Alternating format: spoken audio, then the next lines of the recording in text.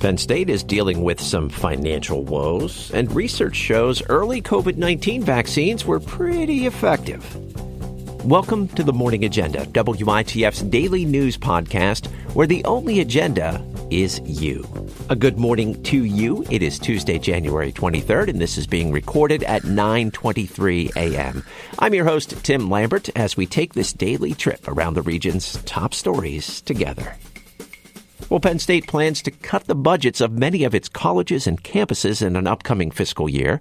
Ann Danahy is with our friends at WPSU In-State College and has the details for you. Pointing to the headwinds in higher education and flat state funding, Penn State President Neely Bendapudi says the university is facing ongoing fiscal challenges. We are facing a budget deficit that we must overcome. These are not one-time challenges or situations that are going to go away. In a pre-recorded message, Bendapudi notes that overall enrollment at the Commonwealth campuses has gone down 20% since 2016. Now, at University Park, student interest in some programs has declined, and Bendapudi says they'll need to take a hard look at those programs, infrastructure, and operations.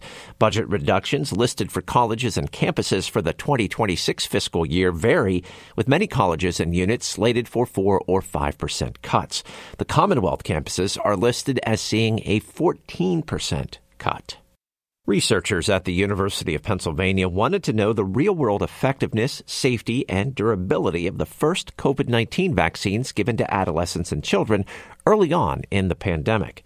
Nicole Leonard, with our friends at WHYY in Philadelphia, takes a look now at the findings they published in a national study of 250,000 patients. Data shows those initial COVID-19 vaccines for adolescents and children were up to 98% effective in preventing infection and severe illness during the Delta variant, and up to 86% effective against the Omicron variant.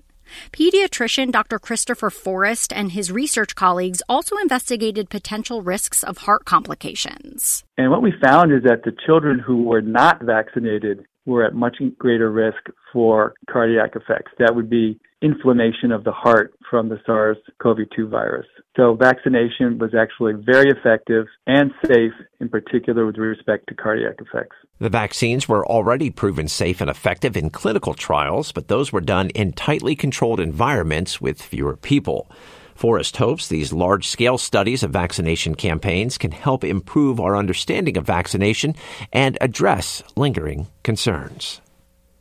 The Pennsylvania primary is set for April 23rd in Pennsylvania, but those voting by mail have a few extra steps they have to take.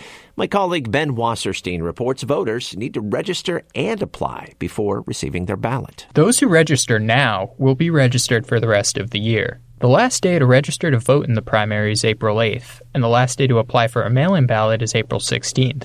Chris Spackman is Director of Elections in Dauphin County. He says voters should try to get their ballots early. Now, we encourage all voters to apply before then to ensure that there's no delays in us being able to process their ballot and for them to receive it. Now, you can register online, by mail, or at certain government agencies such as PennDOT.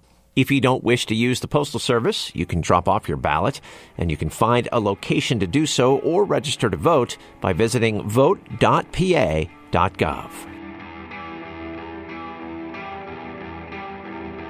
Just a reminder now that you can check out the Morning Agenda in any of the spots where you find your favorite podcasts, on the WITF YouTube channel or on the NPR One app. So when I got into the office this morning, I checked out about a dozen news sites from across central Pennsylvania looking for a few stories to pass along to you. So here they are. Authorities have identified 3 people killed in a Lebanon County house fire as 2 adults and a 7-year-old girl. The fire occurred early Sunday in North Londonderry Township. 87-year-old Paul Garman, 60-year-old Cynthia Weatherholtz, and 7-year-old Christy Doherty died in the fire. The causes of death are being investigated and autopsies are planned for later today. The State Police Fire Marshal's office is investigating the cause of the blaze. The NRA's annual Great American Outdoor Show is set to open its doors in Harrisburg next month, but the organization has announced a presidential forum will be held for the first time this year at the event, and former President Donald Trump is scheduled to be the keynote speaker on February 9th. Now, the group did not say if former South Carolina Governor Nikki Haley or Democratic President Joe Biden will be invited to speak. The 9-day event will be held at the Farm Show Complex February 3rd through the 11th and is billed as the world's largest outdoors show. And as we wind down today's edition of the Morning Agenda, just want to remind you to check out our monthly Spotify playlist. It's called the Morning Agenda Song of the Day, January 2024. Give it a listen, give it a like, and also check out my pick for today. It's Let's Groove from Earth, Wind, and Fire. And that is going to do it for the Morning Agenda. It is a daily news podcast from WITF, where the only agenda is you. I'm your host, Tim Lambert. Thank you so much for listening today. Your company is always appreciated and never taken for granted.